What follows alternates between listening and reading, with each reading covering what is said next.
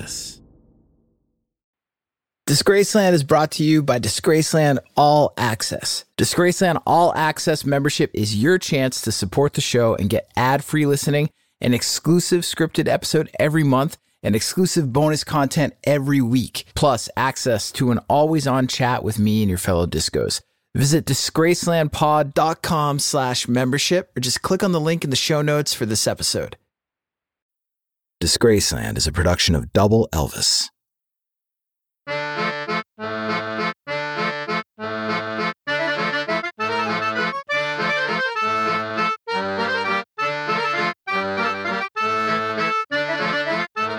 The stories about Oasis are insane. They started riots, sank Rolls Royces in swimming pools, physically attacked police officers, publicly brawled with each other and rival pop stars. They committed to a life of hooliganism and hedonism, and vandalized, robbed, stole, and drugged their way around the boredom of youth. Raised in Manchester, England's council estate's public housing, Oasis's band leader Noel Gallagher and his younger brother Liam were determined to become the greatest rock and roll band on the planet. And remarkably, despite or perhaps because of their humble beginnings, they were able to achieve that goal.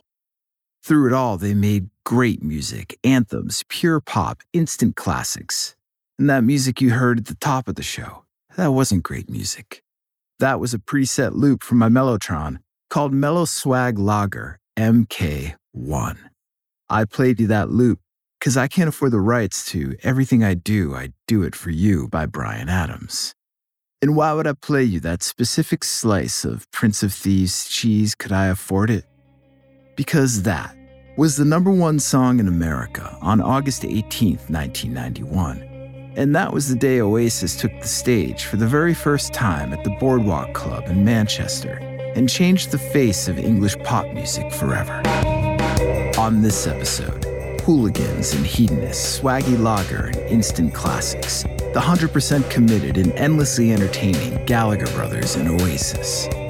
I'm Jake Brennan, and this is Disgraceland.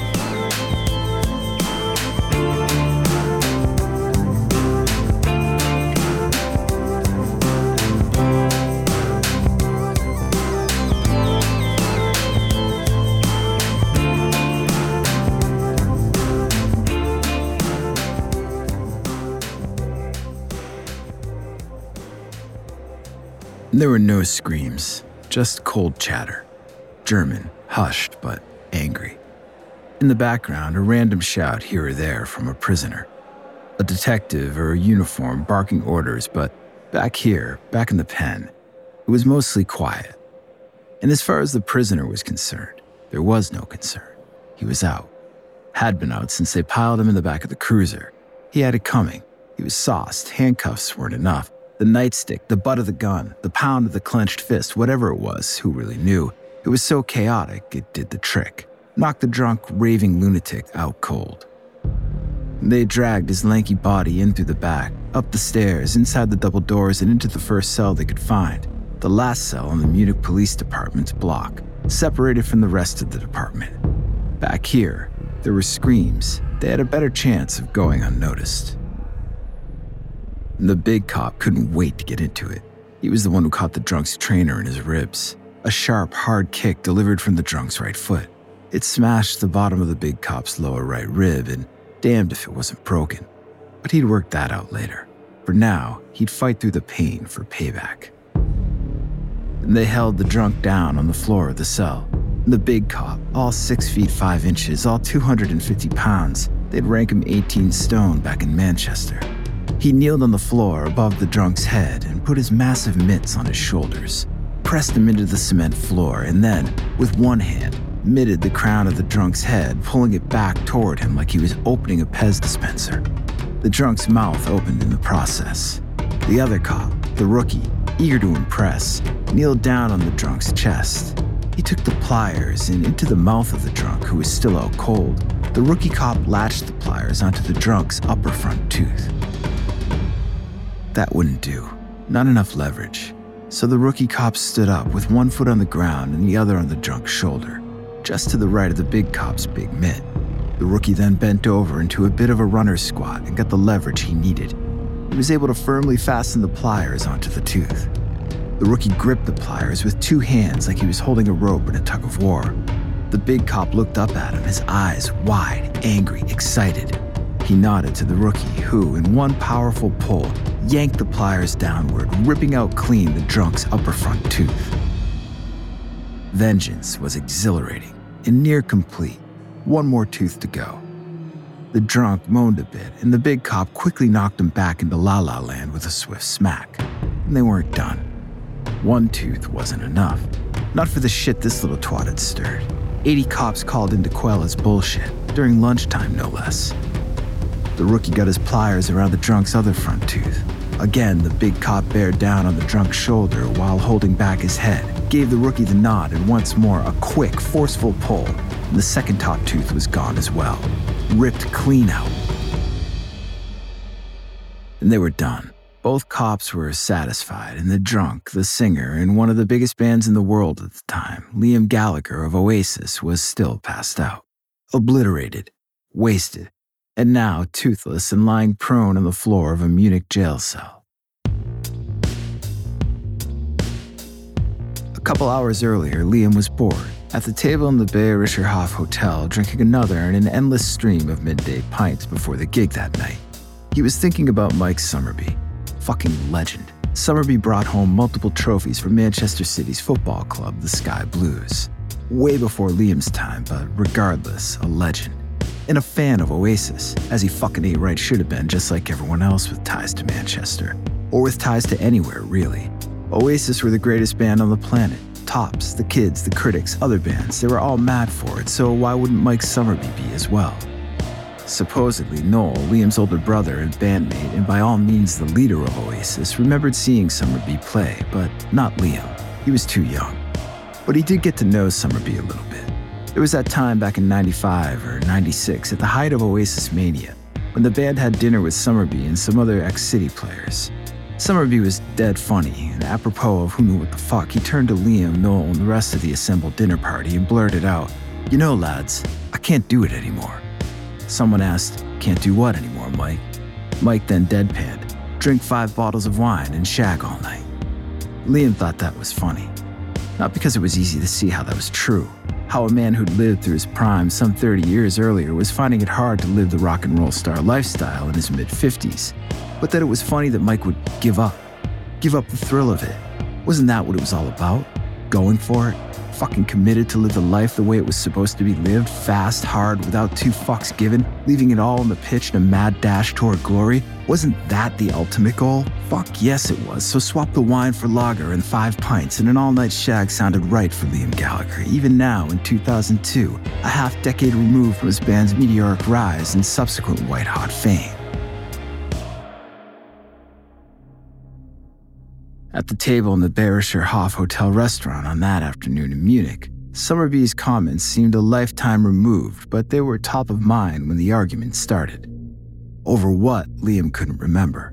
It was amongst friends, bandmates, crew, at their table. It got heated, everyone was drunk, and this was not out of the norm. Someone shoved someone else, someone lost their balance on their chair and fell into the table of Italians sitting next to them. Someone shouted, someone else shouted, then came the insult, sharp, loud, hysterical, no doubt. The Italians couldn't take a joke, their birds were clearly offended, their lads peeved, machismo gassing their engines. They pounced, Liam's squad went full hooligan in retaliation, instant melee, fists, kicks, glasses being thrown, glasses being dodged, waiters dropping trays, waitresses shrieking back into the kitchen. Liam watched it all unfold in slow motion before him.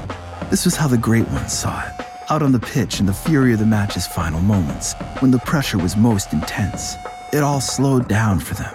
For Summerbee, for Colin Bell, for all the greats. When the game got most intense, their determination, their focus brought everything around them down about 11 notches. And while their opponents trudged through molasses, powerless to stop them, the committed ones, the greats, men like him, like Liam Gallagher, thrived. Easily spotted their route, saw their angles, knew how to weave through defenses and when to take their shot. Amidst the melee, Liam sat in his chair, watching bodies flail about. He felt 2 hands grab his shoulders and pull him up and back quickly out of his seat. There, in front of him, falling from the sky, from the balcony of the restaurant directly above him, A glass table came crashing down onto the very same glass table he was just sitting at. Liam held focus on the chaos in front of him. There, in the middle of the dining room, one of the many cops who quickly descended upon the scene was holding down one of Liam's bandmates, trying to handcuff him, struggling, despite his mammoth size, to keep down the wiry musician. Between the struggle and Liam was a sea of hooligan chaos. Overturned tables, broken glass, food, tossed chairs, felled bodies, scrambling staff. Liam took off from the clutches of his own security who'd rescued him from the falling table and broke away through the hotel restaurant. There goes Gallagher on the breakaway, away from the tussle, getting away from the defender. He's got a way to go, but he's nicked himself apart with great skill, excellent control. He avoids a defender from his left, another from his right. We're seeing what he's really made of here, ladies and gentlemen. He's got his sights on the goal. The big lad, the big cop, kneeling over his mate. Here comes Gallagher with the boot, an absolute cracker to the back of the net, straight into the copper's ribs, sending him flailing about, making way for Gallagher's goal, a classic counter-attack. After Liam kicked the cop square in the ribcage, sending him reeling, another cop knocked Liam unconscious, just after he'd completed his violent Somerby imitation. When he awoke hours later in that Munich cell, handcuffed with his 2 upper front teeth missing, the cops told him he lost them when he tripped up the steps to the station. But Liam was no dummy, despite what the British tabloids said. He could tell the teeth were pulled clean out, not smashed in as they would have been had he fallen on cement as the police were trying to convince him was the case. Fucking Munich. Liam had seen Marathon Man. He knew what was up. The cops, of course, denied it, and who cared anyway, really? Liam Gallagher, Alan White, the band's drummer, and their tour DJ, Phil Smith, were all arrested, and justifiably so. They were indeed responsible for that melee back at the hotel, and the result meant that their show in Munich that night had to be canceled. And Liam's brother Noel, absent from the fracas that day, with a brother out of jail and under the dentist's gun, was left to cool his jets, to stew, to do what came natural to him, to pick up his guitar and put melodies to chord progressions, like he'd always done. Big, anthemic melodies, the kind that galvanized football stadiums, the kind that rocked ecstasy-fueled dance clubs, the kind that dominated charts, the kind that rocketed him and his brother out of poverty and into rock stardom, the kind that would give one a sense of invincibility, the kind of melodies that live forever, the kind of songs he committed to writing back in Manchester's Council Flats just a few short years ago.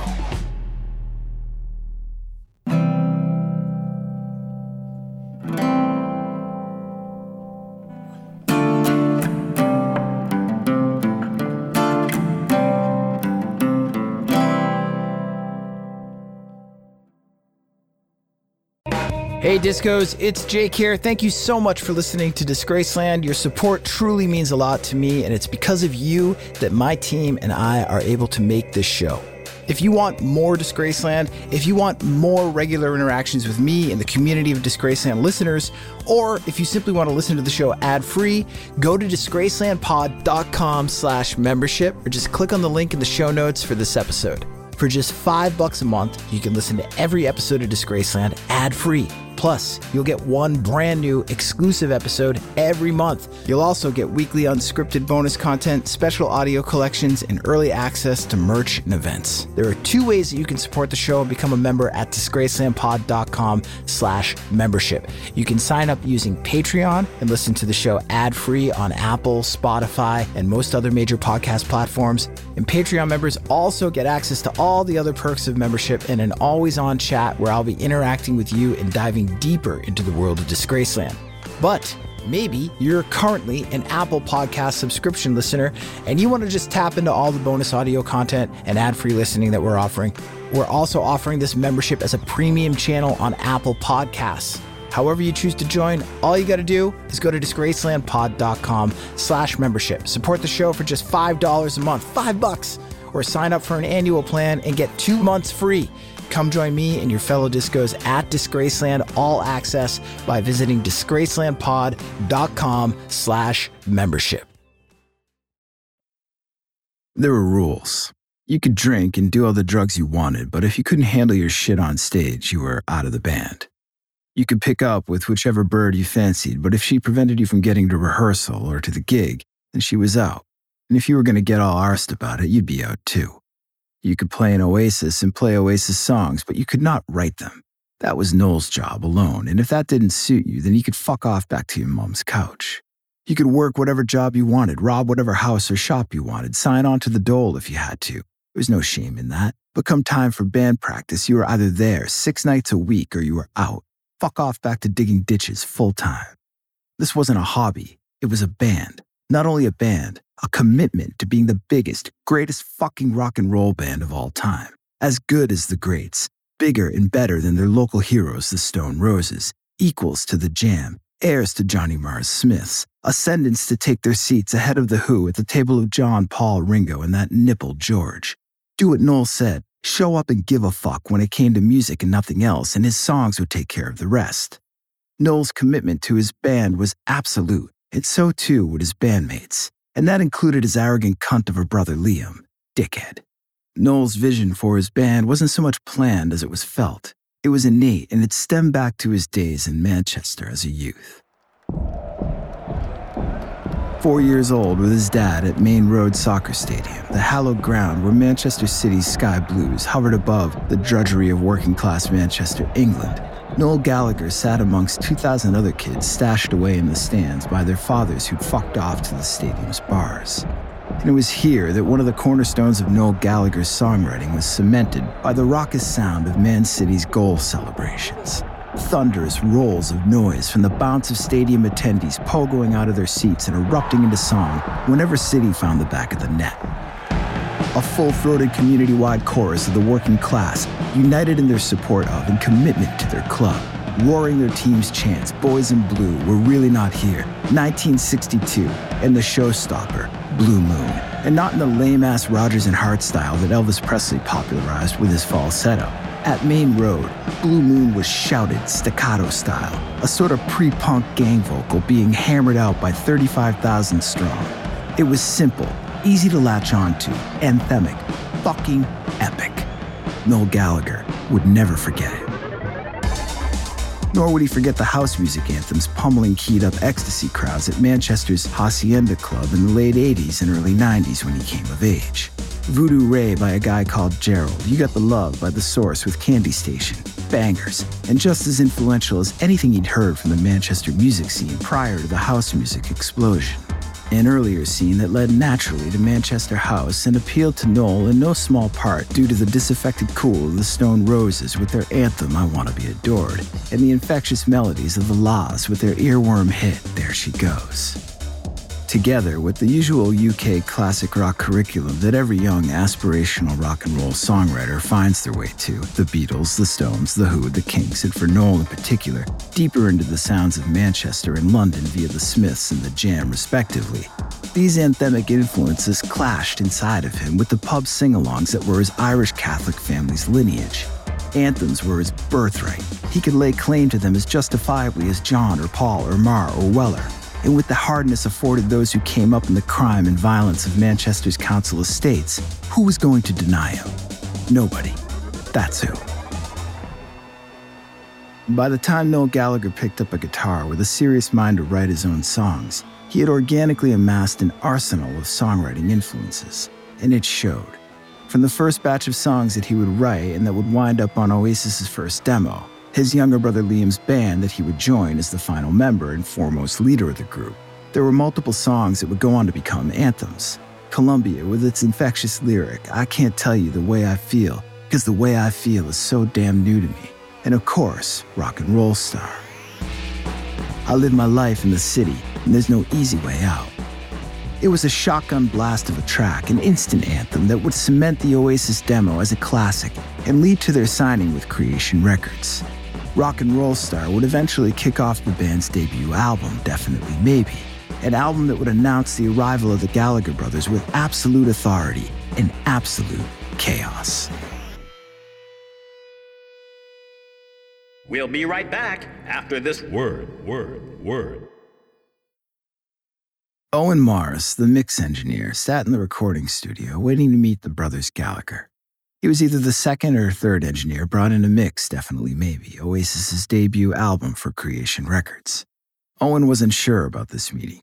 What he was sure of was that if Oasis didn't get this right, there would likely be no Oasis. The mix was underwhelming. There was no snarl, no bite, and the energy was fucked, overthought, overproduced. Where was that notorious Mancunian attitude that Owen had heard so much about? The word from Oasis management was that Owen could do whatever he wanted, literally anything he wanted to do to save the album. His first order of business was to re-record Liam's vocals. That meant he'd need to meet the volatile young singer first, so he was anxious. The control room door burst open and Liam Gallagher stormed inside with his brother Noel behind him, on time, ready to work. Liam Gallagher walks, dick first. His groin thrusts out ahead of the rest of his body. His long, gangly arms sway behind him. His body is perpetually leaning backward. When he's moving, it's as if he's clearly going somewhere, but also as if he could care less if he ever arrives. His dick gets into the room before the rest of him does. And you also notice that when he's standing still, or not walking, I should say, because he's never really standing still, he's always moving at least a little bit, a short pace in place, his head bobbing around, his eyes sizing everyone and everything around him up, but I digress. When Liam Gallagher is standing and talking to someone, he always appears as though he's about to haul off and punch whoever he's talking to square in the face. His pretty looks aside, Liam Gallagher is a tightly wound ball of kinetic energy set to unfurl in violence at any moment.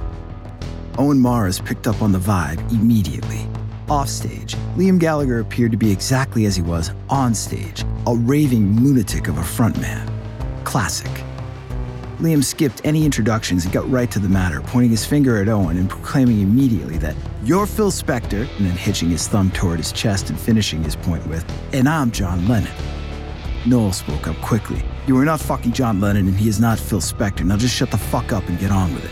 And get on with it, they did.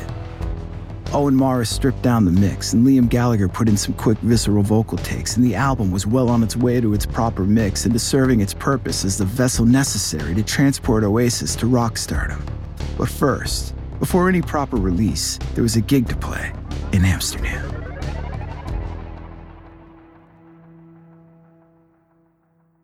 Young rock bands, especially those who can feel their ascent to becoming rock stars, have one common enemy: idle time. After they reach rock stardom, idle time usually results in self-destructive behavior.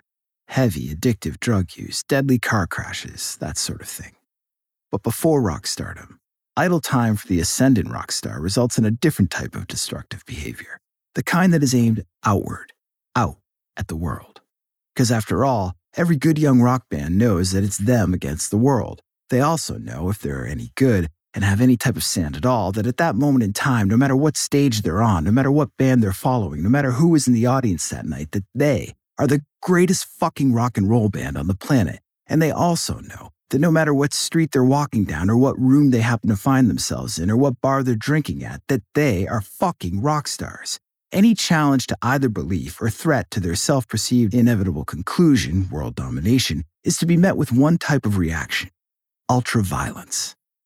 This isn't a strategy. This isn't thought out. This isn't determined in band meetings after fucking band rehearsals every third Saturday of the month when the missus lets you out of the house to head down to your old schoolmate's garage to bang around Pete Townsend riffs, smash too many pints of lager, and ignore your expanding waistline. These are facts. They are felt innately. There is no denying them. Your band is the greatest. The world will soon know it. It is an inevitability.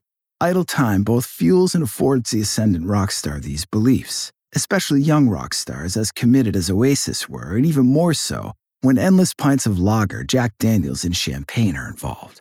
And that's exactly what was involved as Oasis set sail to Amsterdam for their first overseas gig back in 1994. And they were completely sauced before they even arrived at the ferry, having quickly downed 2 bottles of Jack Daniels on the bus ride over. Once on the ferry, they hit up the duty-free, stole numerous bottles of champagne, and then brazenly popped them at the bar with that look on their faces that said, "What the fuck are you gonna do about it?" Idle time. The ferry was inexplicably packed with Chelsea Football Club supporters who were sporadically erupting in their team's chants, "Keep the blue flag flying high." Somehow, a fight broke out amongst the supporters, a fight that in its early stages at least didn't involve Oasis. But that would change soon enough. Liam Gallagher and Oasis bassist Guigsy were actually heading to their room, wasted, about to get some rest before arriving in Amsterdam for their gig, when all hell broke loose. It was one of those moments where everything is one way, normal, and then, in an instant, everything changes to the complete opposite with zero explanation. There were Chelsea football supporters screaming, running about every which way, tourists ducking for cover, scurrying back to their rooms, trying to avoid the melee, and then a security guard tearing ass straight toward a clueless Liam with his truncheon held high above his head, about to bring it smashing down into Guigsy Singer's head. No way, not in this lifetime. Guigsy, without thinking twice, hauled off and punched the guard straight in the face, saving his singer from an unsuspecting wallop and who knows what kind of damage. Immediately, a gang of security guards tackled Guigsy and began beating the piss out of him. Liam screwed off as fast as he could, straight into the mayhem, headfirst into the brawling Chelsea supporters, throwing fists, kicks, whatever he could add to the chaos to lash out, to protect himself, to get even for Guigsy, who was getting walloped at the moment. And the guards at the top deck of the ferry wrangled Liam soon enough.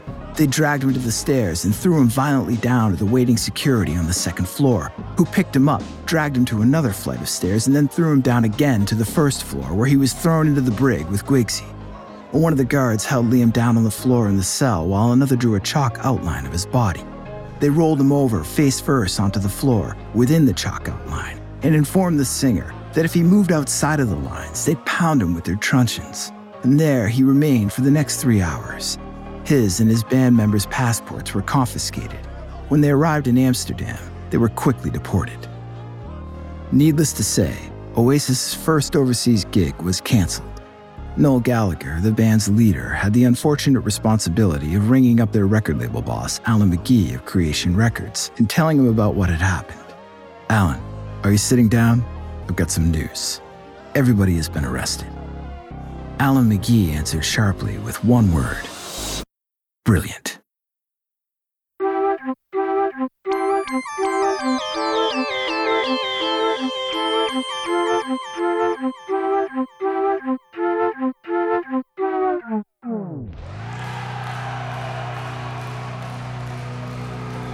Liam Gallagher was waiting on the side of the stage to make his appearance.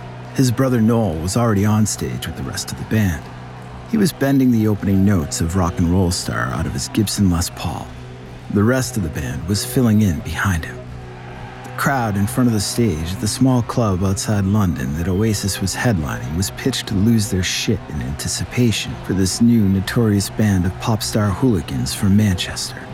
Waiting in the wings, Liam Gallagher said to his roadie while nodding toward his brother on stage, "He's good, isn't he?"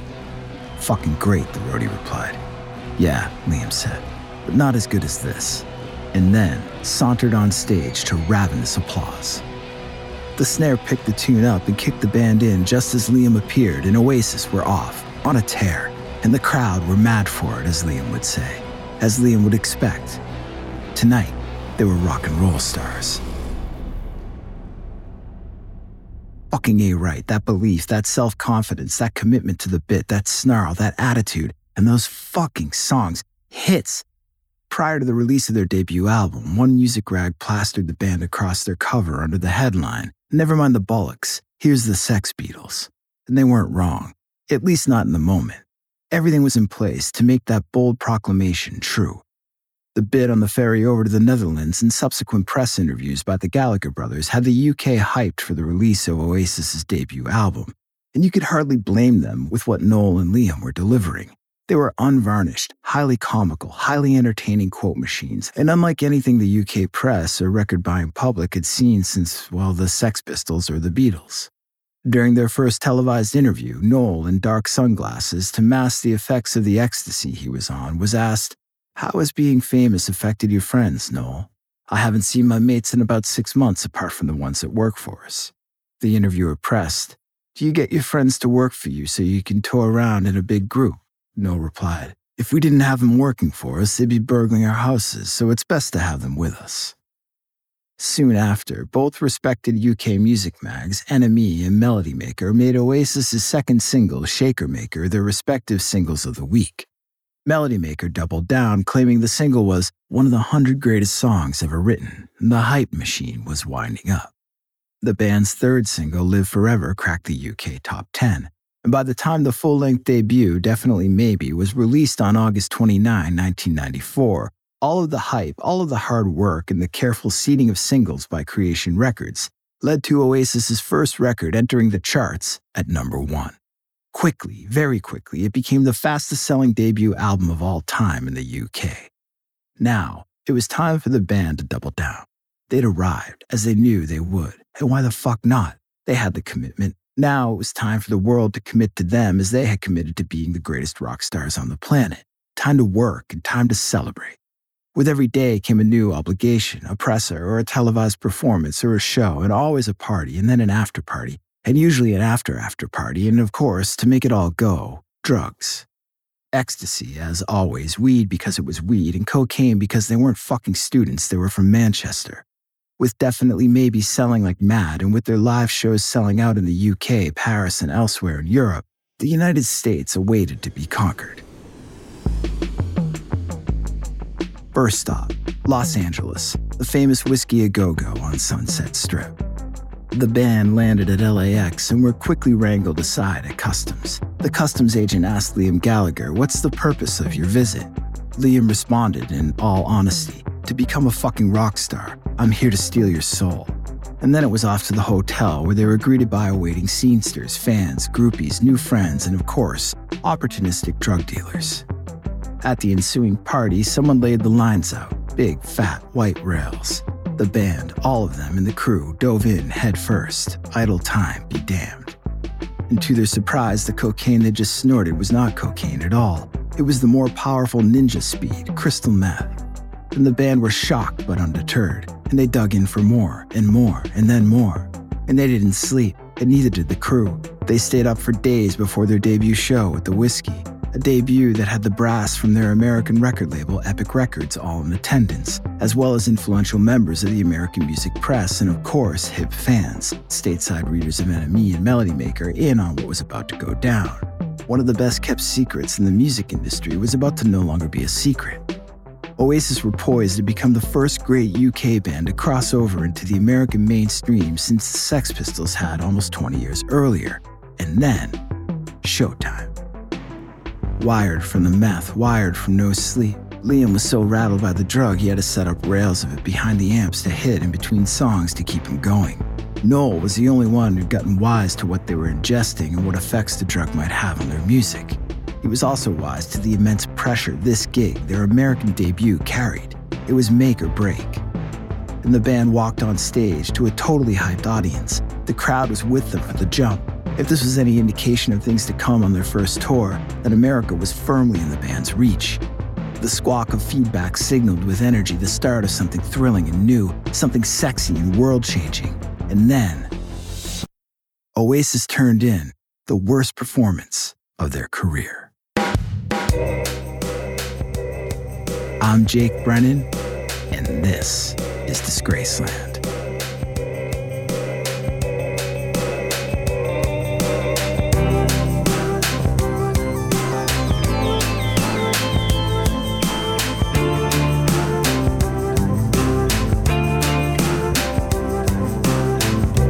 Disgraceland was created by yours truly and is produced in partnership with Double Elvis. Credits for this episode can be found on the show notes page at disgracelandpod.com.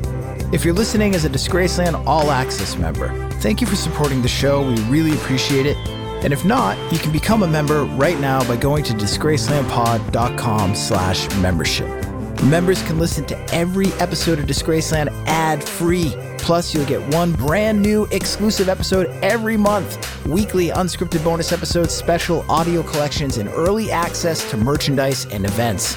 Visit disgracelandpod.com/membership for details. Rate and review the show and follow us on Instagram, TikTok, Twitter, and Facebook at DisgracelandPod and on YouTube at youtube.com/@DisgracelandPod. Rock-a-rolla.